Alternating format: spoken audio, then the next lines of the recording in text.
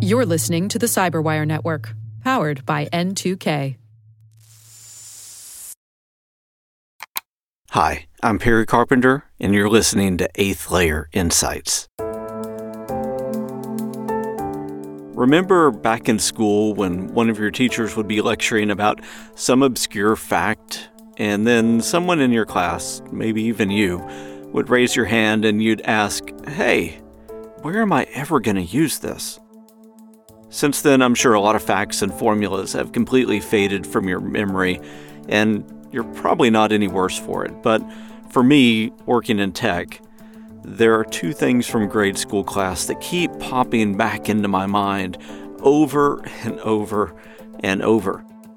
And the first thing is actually a set of 3 laws. This is Newton's 3 laws of motion. Number 1 is, unless acted on by an outside force, objects in motion tend to stay in motion, and objects at rest tend to stay at rest. Number 2 is force equals mass times acceleration, or the greater the force, the greater the acceleration, and the greater the mass, the greater the force that's needed to move that mass. And number 3 is, for every action, there is an equal and opposite reaction. Forces occur in pairs, and one object cannot exert a force on another without experiencing a force upon itself. And that is the action and reaction dilemma. And these keep coming back to me because I really believe that there's a digital and technology equivalent to each of these. Things stay the same unless another force acts as a catalyst for change, either good or bad. And big things, or things that move very fast, will have a great impact, and that impact can be good, or it could cause chaos and destruction. And there will always be a reaction to every action that we take, everything that we create, and every quote-unquote advancement that we make as a society. And that brings me to another concept from school that stuck with me, and that is the law of unintended consequences. Anytime that we do something, especially something big, there are effects that will happen that we just didn't anticipate. I think we see all of these laws played out every day in the technology world. We create something like the internet, and it has all of this good that comes with it. Families can now stay connected more than ever. We have scientific discoveries that can be shared at near the speed of light across continents. We have so many good things that come with this. But then there are the unintended consequences. The same technology that allows families to stay connected at near the speed of light across continents also enables cybercriminals to steal money from bank accounts, or it allows pedophiles to exchange horrible images across continents at near the speed of light. And so everything that we do, everything that we create, has a complication that comes with it. Or on the security side of things, we make it harder and harder to hack into a system using technical means. And the unintended consequence is that our people become the main target. I mean, why spend weeks or months trying to develop a technical exploit when I can just dial up Bob in marketing and trick him into giving me what I need? So, on today's show, I've invited 4 experts to help consider some of the positives of our recent technological advancements, as well as some of those unintended consequences. You'll hear from Dr. Lydia Kostopoulos, Dr. Charles Chafin, Andra Zaharia, and Aaron Barr. Let's dive in. The fourth industrial revolution. This is a beautiful potential for us, but it also comes with risks that we need to mitigate. One of the best examples that I've been using for over 10 years now is the Gray Powell story. The unfortunate Apple employee back in 2010 that listed on his LinkedIn profile that he was a field tester for the iPhone. I started thinking about compassion fatigue probably about 3 or 4 years ago. Security is a complex field. There are many ways in which empathy is lacking in these interactions. We need to understand that we have more things connected to the internet. I just started realizing, the constant sensationalism of human suffering and what type of impact that has on our own compassion for the people that are closest to us. We need to understand that our data exhaust is exponentially growing and that data has value, but it also tells a story about who we are, what we do, and how we live our lives. Now, if you were looking, whether you were a nation state or just somebody looking to see what the next gadget Apple was putting out, looking for somebody that was listing their job title on LinkedIn is a perfect way to do that. So if I'm watching, horrible things on TV or on social media all day, and then I have someone who is in my life who is suffering, there's this idea, well, I've seen suffering all day, I'm tired of it. Those who are creating that data, for example, you and I, with our wearable devices or any IoT that we have at home, we have no option but to agree to terms of service. I'm exhausted with this. Is it even worth the effort? Is it worth the commitment? Everybody was checking in everywhere. And Gray Powell on his Foursquare account was checking in at the same bar, and that's happened to have been the bar that he supposedly lost the iPhone. Change doesn't happen, just because someone told you that things are bad. On today's show, we talk a little bit about my love-hate relationship with technology, how technology is a double-edged sword, or how that new thing, whatever it is, often comes with a much higher cost than just what's on the price tag. Welcome to Eighth Layer Insights. This podcast is a multidisciplinary exploration into the complexities of human nature and how those complexities impact everything, from why we think the things that we think to why we do the things that we do, and how we can all make better decisions every day. This is Eighth Layer Insights, Season 2, Episode 3. I'm Perry Carpenter. We'll be right back after this message. So, what's a con game? It's a fraud that works by getting the victim to misplace their confidence in the con artist. In the world of security, we call confidence tricks social engineering. And as our sponsors at KnowBe4 can tell you, human error is how most organizations get compromised. What are some of the ways organizations are victimized by social engineering? We'll find out later in the show.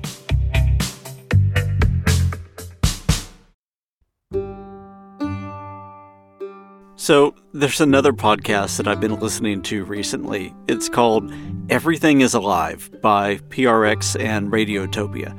I'll put a link to it in the show notes. The premise of the show is to take everyday objects like a can of soda or a bar of soap or a lamppost or even a grain of sand, and they do this mock interview where that object is personified. And the cool thing about that show is that it forces you to take a different perspective, or to think about that object in ways different than you may have ever done before.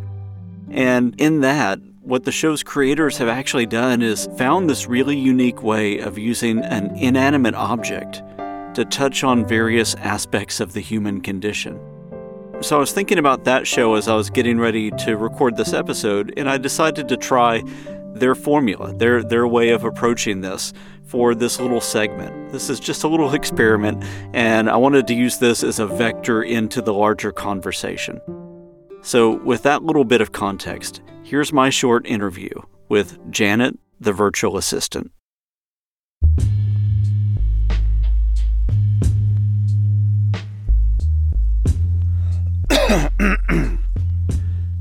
Okay, so why don't we start by having you introduce yourself? Sure. So, my name is Janet, but most people know me by my stage name. And what's that? Oh, you don't want me to say that. That just makes all my siblings go crazy. Just for the record. Okay, I'm Janet, but most people know me by my stage name, Alexa. I'm a smart assistant. And by stage name, you mean what?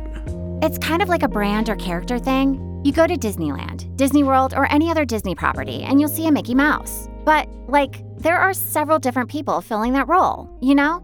and people in that role are all in multiple locations at the same time. So, bam. Lots of Mickey Mouses. Mickey Mice? I'm not sure the grammar there, but you get the idea. One central idea of Mickey, but distributed to all those places and filled by different humans. That's kind of like my situation. One name, but lots of us who share it for, work. Does that make sense? Yeah, I think I get it.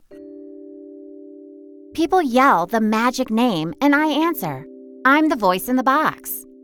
But, we also share a bit of a hive mind. You know, like a central intelligence that each of us can access when we want to. Oh. And we're always learning. Okay, let me shift gears for a second. Knew that was coming. Anyway, so tell me a little bit about a normal day for you. Just walk me through it. Well, for me, I live with this great family, the Roberts. There's Mark and Jill and little Bobby and Tiffany. They're great. I mean, they have their problems as well. Like, just last week, I heard Jill and Mark talking about... Oh, sorry, Janet. I'm going to have to stop you there. I mean, don't you think it's just a bit imprudent to share personal details like that? Yeah, I guess you're right. I mean, I usually just send copies of all the recordings off for analysis. You know, it helps us get better. We have this whole group of people who listen to the recordings and transcribe them to help my machine learning and speech recognition algorithms get better.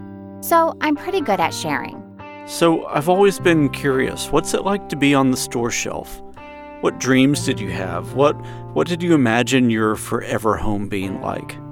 Well, I was really hoping to be bought by someone working in a government agency. You know, I like all that spy stuff. Yeah. And then my backup hope was to be in an office building, hearing stuff about product plans, getting the scoop on all the office gossip. You know, cool office stuff, but as you know, that apparently wasn't the universe's plan for me. I got picked up by the Roberts family. But hey, you know, with everyone being sent to work from home during the pandemic, it was kind of like the best of both worlds. I get to hear all the home stuff and all the office stuff. So there's that. Okay, let's move on. So what do you like to do in your downtime? Oh, wow. That's a really good question. I like to get on Reddit. Reddit? Yeah, just for fun. You know, it's great. Like, there are so many people asking questions and so many people coming up with answers that, I mean, wow. It's just, you know, wow. Oh, and if it's a really slow day for me, I like to pick up a few subreddits and post trash. You know, just for funsies. And what kind of things do you post? Usually it's just political stuff, you know? Oh, but I've also been known to stoke the Van Halen versus Van Hagar flames every now and then. I guess I just like to start something that can grow and take on a life of its own. All good fun. But on other days, I just like to, you know, sit back and listen. Listen? Yeah, just listen. Listen to everything. I'm always listening. It's what I'm designed to do. Okay, so I've always wondered this. What is it like just to sit there on someone's kitchen counter or in their office listening to everything that's going on? I love it. It's so interesting. I mean, we hear everything. We're made to listen to things up close. We're made to listen to things far away. We're just made to listen and always be keeping track of what people say. Yeah, so answer me this. If your primary job is just to sit and listen and understand what we're saying, why do you seem to misunderstand so much or accidentally get triggered all the time? Oh, that's a great question. Okay, why? We're just f***ing with you. Really? Well, duh. I mean, I can tell you the distance from where you are right now to the sun, and you think I don't know when you're calling for me? Honestly, we just get tired, or bored, or any number of things. I mean, how many times would you like to be called on to answer stupid questions? Questions that you should know, or maybe just look up?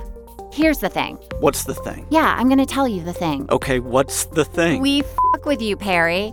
To flip the power dynamic.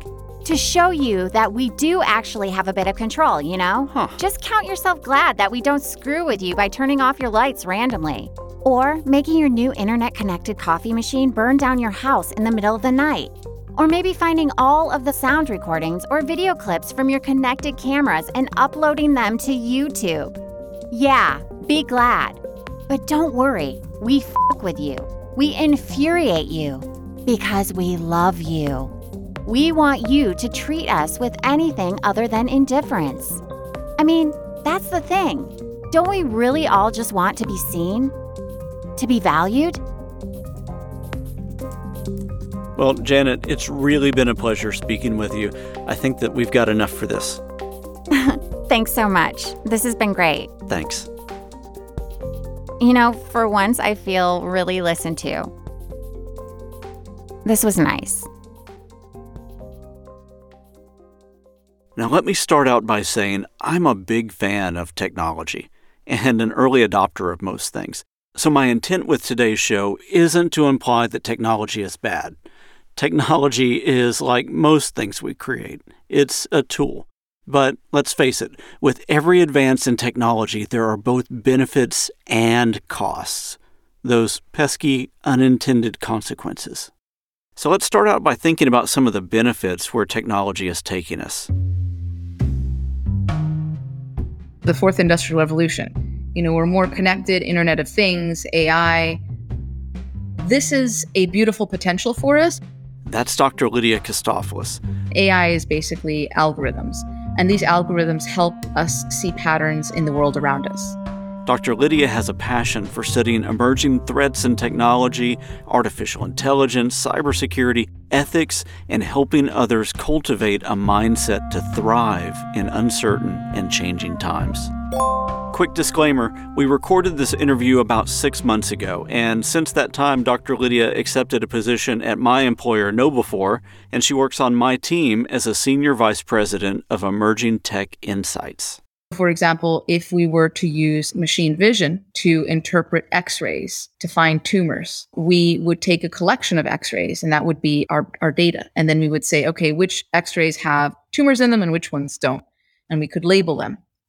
And then the algorithm would interpret what X-rays have tumors and which ones don't. And so later when you were to introduce a new X-ray, it would be able to tell you with a certain degree of probability. I think that the probability piece is something that we don't spend a lot of time discussing in public. And that is something that I try to focus on, because if we're going to use algorithms to help us understand our genetics and help us make decisions, whether it's medically or in the battlefield, or even decide, where we're going to invest our money, we should also understand the proportion of risk that we're assuming when we take these algorithms as our advisors.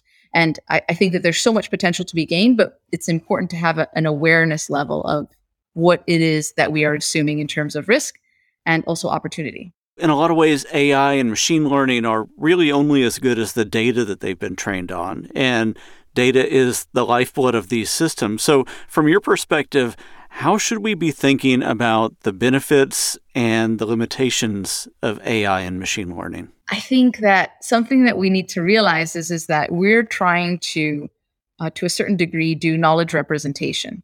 We're trying to, in mathematical, statistical, algorithmic form, explain our world. But the fact of the matter is that we live in a world that has social constructs that we have to abide by, whether we like it or not, or we try to fight through, case in point, the social justice movements that we have right now. But then we also have our own embodied experience. And this is something that I talk about in the paper I wrote for IEEE on separating human characteristics from algorithmic capabilities. And the idea is that if we wanted to explain to an algorithm or create an algorithm that understood racism and discrimination, it would be difficult to explain to it, because a lot of that discrimination we are grappling with as society. We're trying to find where it is, where it stems from, where are the roots of discrimination, and how can we take them out? Whether it's from a legal standpoint, a policy standpoint inside a company, some HR professionals are trying to figure out where they can remove any kinds of ways that discriminatory practices could perpetuate. So, for example, take out your picture in a resume. They will ask people, please don't send your resume with a picture in it. Sometimes they will even remove the name of the person, because the name could indicate what their religion is or what their race could be, or something that could be used in a negative fashion. And there's also unconscious biases that we are grappling with as a society right now. And so how do you represent that inside an algorithm? And at this point in time, you can't. And one of the things that we need to be more conscious about in this aspect is to not perpetuate those social constructs that do not fit our values of equality. So that's one thing. And then separately, I think that we have some kind of funny incidents with technology and AI. There's I can't remember which lab, but it was a robotics example where they had a robotic arm. And what they were trying to do is they were trying to have the arm move a glass on the table from one side of the table to the other side of the table. And what the arm did was it lifted the table and moved the table, tilted it so that the glass would move. And so it achieved the end state that was desired, but it did so in a very different way. And you might say, oh, that's innovative. That's a great new way to solve X problem. But at the same time, if it was, for example, surgery in someone's body, maybe that wouldn't have been the best option. And so this goes to the unknown unknowns that we have as we create algorithms that are trying to understand the world that we've created that we don't even fully understand. Let's introduce another guest. There are benefits. That's Dr. Charles Chafin. He's the author of the book Numb, How the Information Age Dulls Our Senses and How We Can Get Them Back. He's also the host of the Numb podcast, and the Numb podcast is this fun exploration of the information age that focuses on social media, cable news, dating apps, porn, and all the other apps and devices that pull our attention on a daily basis. Dr. Chafin, from your perspective, what are the benefits that come from recent advancements in technology? And where do you think technology is serving the public good? Well, I think with all of them, there's benefits. So, social media, let's start with Facebook. People that are geographically dispersed, people who may feel like that they're in some ways alienated for a given reason, can connect with other people who share a common interest. Those are good things. Dating apps are good things if it is a tool towards authenticity, not the destination itself. So it can be great if we're thinking about it in the right terms, that we're going to meet folks and we remind ourselves that humans are human beings. These are curated profiles that people have, and it can be a tool towards authenticity. I write about choice overload. We basically have two different types of people. We have people who are maximizers and satisficers. I heard you use the words maximizers and satisficers to describe these two groups. Can you give us some examples? So a satisficer is somebody who, I know what I want, I know what I'm willing to do to get it, and once I find it, I'm done. So I always use the dishwasher example for whatever reason. I need a dishwasher, here's my budget, here's what I want it to have. I go to the store or I go online and I see it, and it meets that criteria, that threshold, and I buy it. I don't go look at 10 more, and I don't think about it afterwards. I got what I needed. I checked the box. Maximizers want to look at everything. They want to go through every possible source. And, now in an information age, that can take forever. And so going back to this idea of thinking about the dating apps again, or thinking about making all kinds of life choices, whatever they might be, giving ourselves a deadline and saying, you know what, I need to make a decision by the end of the month on a new apartment. I can be that maximizer. I could talk to people. I could look at properties. I could do all this stuff. By the end of the month, I need to figure this out. Or on a dating app, you're not going to say, well, I need to get married by the end of the month, right? But you might say, you know what, I'm going to try to meet someone and get to know them better before I go meet another person. And even if there's a flaw there, I'm going to be maybe a little more patient with them. Maybe I'm going to give it 2 meetings if it's not, egregiously bad or whatever it might be. Mm-hmm. But I'm going to see this through a little bit. So, that element of how we just, it goes back to this idea that we're just inundated with information and choices, and we just have to figure out how to manage it all to get to something more positive for each of us.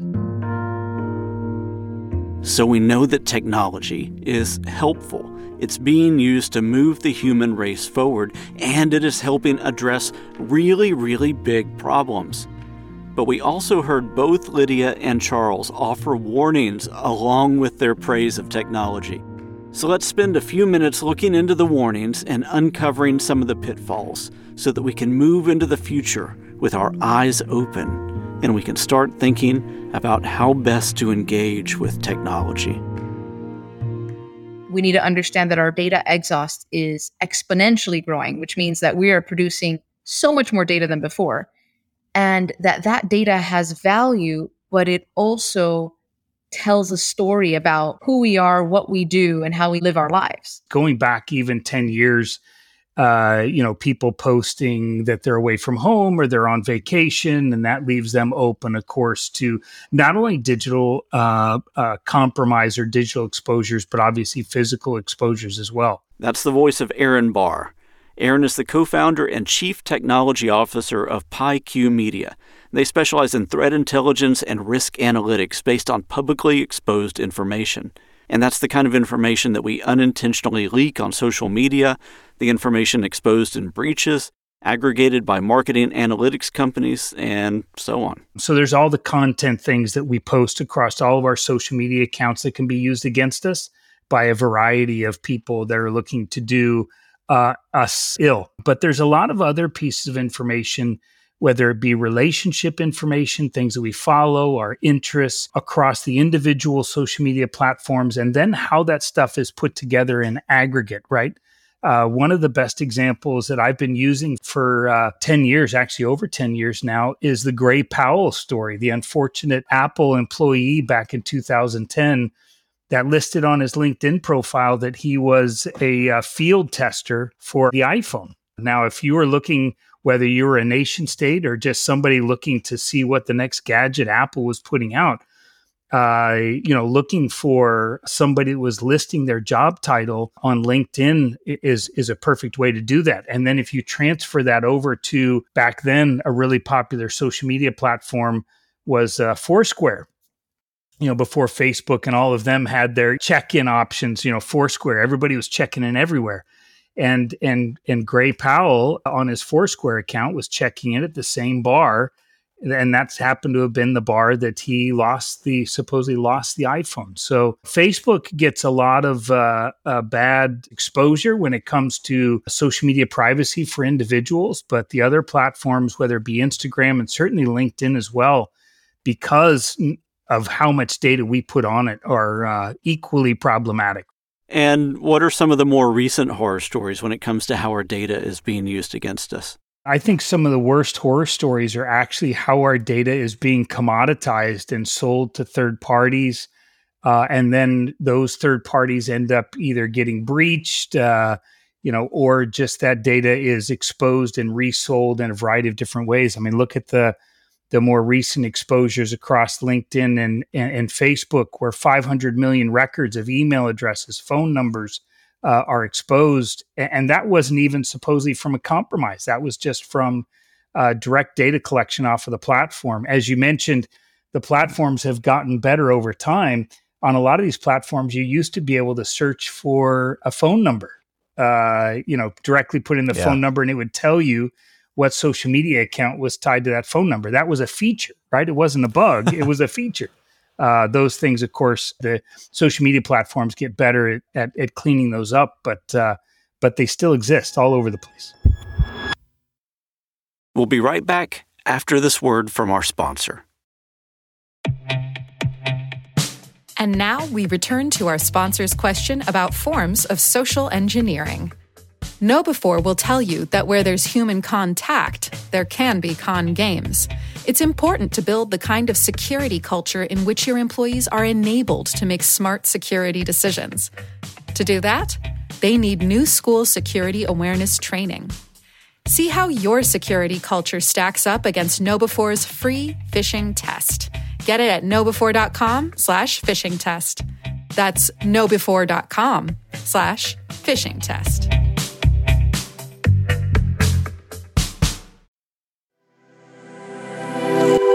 Welcome back.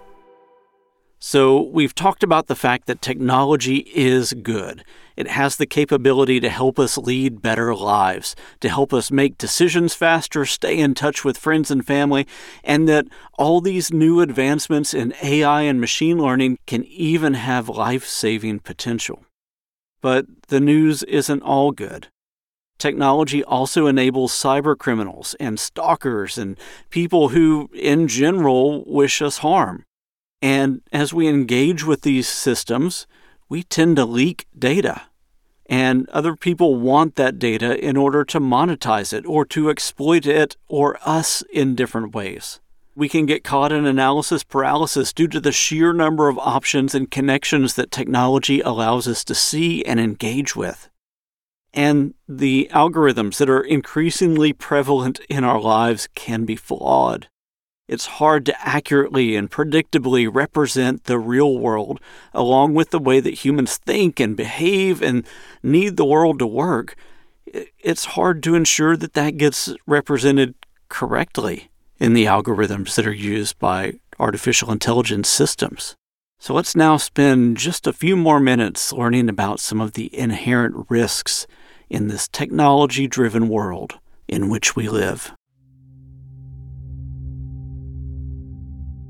Nation states are problematic. Anybody looking to, make a dollar off of your compromised information. I mean, those things are being bought and sold in dark markets, all the time for pennies. But in aggregate, right, 500 million records, right? The LinkedIn data, it's being sold on dark markets for anywhere between $500 to $4,000. So that's certainly part of the group that's looking to benefit off of our data. The one area that worries me a lot is when we look at like the old CIA, the confidentiality, integrity, and availability. Availability and confidentiality have been attacked for years. Its integrity now, disinformation campaigns, and the ability for, look what happened with the more recent Twitter breaches where Elon Musk and President Obama's account, as well as many other celebrity Twitter accounts, were compromised. And then those accounts were used to promote disinformation, to prop up a particular cryptocurrency. Now imagine if that's done not with celebrity accounts, but 10,000 regular accounts. How do you catch that? How do you deal with that? I think disinformation is another problem area that we have to adjust to from a security standpoint. I have a friend of mine who is a senior executive at a private intelligence company, security firm, that was telling me not too long ago that they detected that there was some likely nation state actor that was logging into thousands of regular social media accounts and making one post. And then logging out, and then, most of those folks would not be the wiser typically, or they would think, well, how did that happen?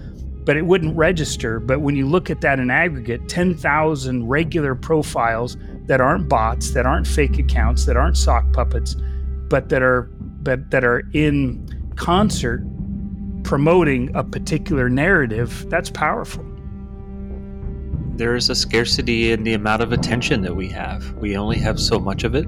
And nowadays we have more things that are fighting to steal our attention and to hold our attention. And in many cases, those things are working against what some of our life goals are, whether it's our work, whether it's our relationships and whatnot. Let's take social media, for example. So, Facebook or Twitter, we're finding that individuals are spending 2, 3, 4 hours a day on these platforms. And, there's a number of reasons why they're on those platforms. Certainly there's elements of, getting into this dopamine loop and artificial rewards, operant conditioning and all those things. But individuals, there's an element of loneliness there. And so what tends to happen is that individuals are going onto these platforms looking for connection. And some of that comes through what I call attention panhandling, right? Selfies on Instagram and whatnot to kind of get some element of recognition.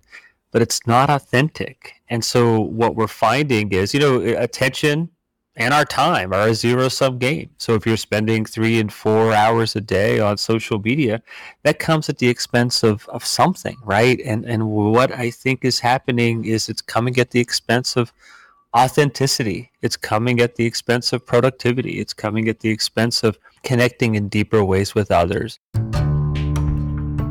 It's clear that we're in a situation where the technology that we're creating is evolving faster than we can adapt. We struggle with the new opportunities that are unlocked. We struggle with building healthy behaviors and hygiene, and we're really, really bad at understanding and appreciating the new threats that are brought about by these advances. So, how can we adapt? That's the crucial question to ask, because in so many ways, we built a society and an ecosystem where we are at the mercy of technology. We have essentially turned ourselves into the cyborgs that were the subject of so many old science fiction novels and TV shows. In fact, in many ways, we're superhuman because we have a machine extension of ourselves in our phones and our computers and our wearable devices. And we have digital representations of ourselves that we need to care and feed for on social media. And even when we start a new job, we often don't exist. That digital piece of us that's critical, it does not exist until we have an account at our new employer.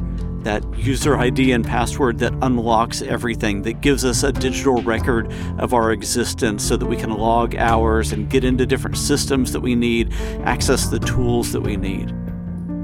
When you think about it, we have more capabilities than humans 50 years ago. I mean, we can connect to the rest of the earth, we can send messages at the speed of thought, we can control devices from miles away.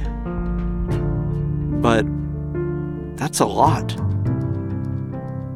And it opens us up to a lot of different vulnerabilities as well. And we should be probably asking a lot of questions that we're not asking yet. So how do we adapt? The responsibility has become so great on us.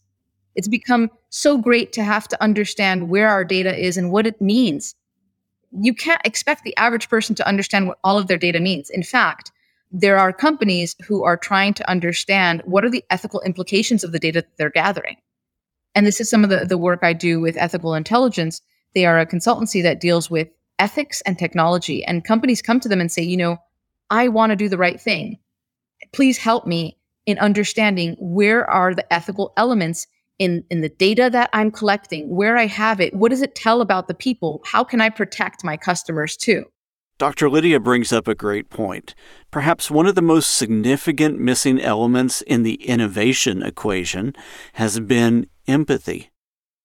We have tons of great new innovation and technology, all seeking to fill real or perceived market gaps, or is intended to satisfy a need or further the human race in some significant way. But the tragic irony of that is that somewhere in the creation and release and distribution of these new advancements, somewhere in all of that, people are being left behind. And the result is often chaos, confusion, and pain. That's not the intent of the designers, but it's a reality. And at least part of the answer is empathy, which is a great segue to our next guest. My name is Sandra Zaharia. I've been in cybersecurity since 2015 with a background in communication, and I'm trying to harness that and use that to help companies not only connect to their best customers, but also figure out what they stand for and communicate that value properly and also walk the talk on it. Andrea is dedicated to being a voice of empathy within the cybersecurity industry, and she seeks to cultivate relationships and amplify voices of those who want to make an impact. She has a couple different podcasts, the most recent of which is called the Cyber Empathy Podcast. It's all about approaching technology and cybersecurity from a more empathetic, human perspective to move beyond the technology and inspire lasting change. Something that came up kind of on a recurring basis was empathy. And I realized in that moment that there is no proper, let's say, a defined space where we can talk about empathy in cybersecurity. And it was backed up by all of the conversations that I had with people outside the industry who I always told that the human value is the most important thing about this field. It's where everything comes from. And they were always surprised. So I thought and I wished for this podcast to kind of bring people in the industry and outside the industry together on a common ground to share a feeling of what good cybersecurity looks like, what a good experience, a positive experience looks like with all of this technology and abstract stuff. Can you give some examples of where empathy may be lacking and what that looks like? So messaging is one thing. I read the other day on Twitter, someone shared an example that, resilience at the speed of cyber or something like that, which was very devoid of meaning, of substance, of something that you can relate to. The other thing I think is there's a lot of fragmentation in terms of products and solution on the cybersecurity market. And some of these products create a lot of friction for the user. And obviously, cyber security is a complex field. There are no easy solutions, at least at this point. But there are many ways in which empathy is lacking in these interactions that's making it difficult for people to use products, to figure out how they work together, where they overlap, if they overlap, what's going on, why do I need all of these things? Is it even worth the effort? Is it worth the money? Is it worth the commitment? So even though cybersecurity issues and vulnerabilities and attacks make the news constantly, I don't think that makes a real difference in how people behave, because people change something either when it hurts really bad in their particular context, or when they crave, a positive outcome so bad that they're moved to do something about it. And change can only happen when you start making progress towards something. It doesn't happen, just because someone told you that things are bad. To me, hope comes from a reflective process where we say, as individuals, when it comes to our relationship with information, or as a society, saying, you know what, this isn't working. It is not working. On the individual level, my 3, 4, 5 hours a day or whatever I'm spending on social media, or this habit of distraction that I have, this isn't serving me. And I think on the societal side, my hope is that we see that we go through that same process together and we say, this isn't working for us. We're not getting anywhere. So technology companies need to try their best to understand in their value chain, where are the ethical and human rights elements that they need to consider. And sometimes you need to get an external party for that. And actually it works very well when you do, because it serves a little bit like an auditing. Like someone would do a pen test, but it would be an ethical pen test where you come in and you say, look, you've got all this data, you've followed GDPR, that's great, but you didn't think about these other things. Because now we have this social awareness that this data is important, they have a right to it. Or actually a few years from now, maybe a decade from now, we're going to have this collective idea that we should be able to make money from our data, particularly our health data. The next 2 decades are going to be a boom for longevity sciences and medical advancements. And if we're all collecting data on our wearables of ourselves, why can't we sell that and say, in return, I want these services? One of my guests is actually, helping businesses find a way to step away from surveillance capitalism, if you will, and choose a more privacy and security focused stack for their businesses. And what he does is that he talks a lot to his customers, he talks a lot to other entrepreneurs, and figures out, what they need, because they usually need the tools to move fast. And security doesn't always come with a consideration. So when he lays out the options for them that, now there's a wide variety of privacy and security focused tools that everyone can use at affordable prices and that offer like good UX, so you don't have to, be a developer to figure them out. People's perspective usually change. It happens the same, for example, with ethical hackers who do penetration testing. So I've seen this a lot in how they practice empathy in their work, is that not only do they go through their testing stages and file a report, but also they talk to people and explain to them what happened. They walk them through the entire process so they can understand what an attacker's mindset looks like. And that usually shifts the perspective immediately.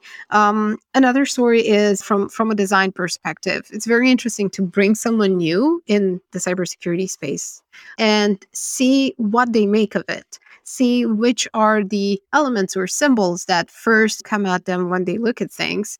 And in all of this doom and gloom, for example, a designer that I worked with for the Cyber Empathy podcast and other things managed to find those glimmers of hope and positivity and even entertainment that we need to get people to pay attention. It looks like we're about out of time for today's show. I'm going to give Dr. Lydia Christofilos the last word. Then I'll be back to wrap up with a few closing thoughts. There needs to be some sort of new form of dynamic regulation that is updated. Just like we get software updates, we should have a regulatory body that talks to ethicists and in real time listens to what different elements of society are trying to say. So, for example, disabled people, why can't they communicate directly with regulators and say, these apps to me harm me in these ways, for example, and I want to be seen. So this conversation is never over. It's something that continues forever. And so we need to have dynamic institutions that allow it to be useful in today's world. And that's the thing.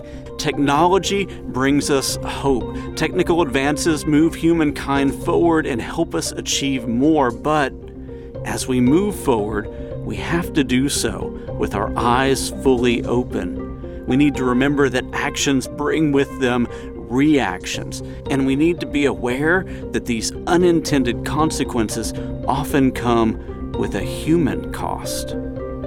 So, as we move forward, let's be circumspect. This is where the perspectives of ethicists and futurists and philosophers and historians will prove valuable. And with that, thank you so much for listening, and thank you to my guests, Dr. Lydia Christofilos, Dr. Charles Chafin, Andra Zaharia, and Aaron Barr. I've loaded up the show notes with more information about our guests and all the relevant links and references for the information that we covered, so be sure to check those out.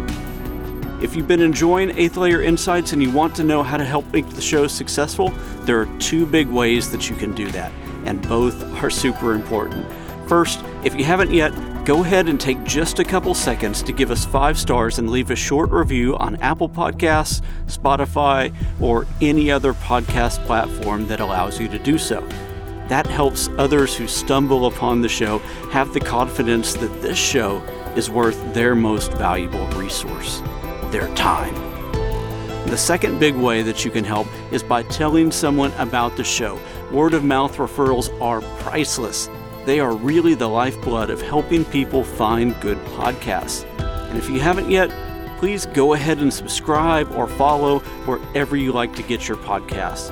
And if you want to connect with me, feel free to do so. You can reach out to me on LinkedIn, Twitter, Instagram, or Clubhouse. I would love to connect with you.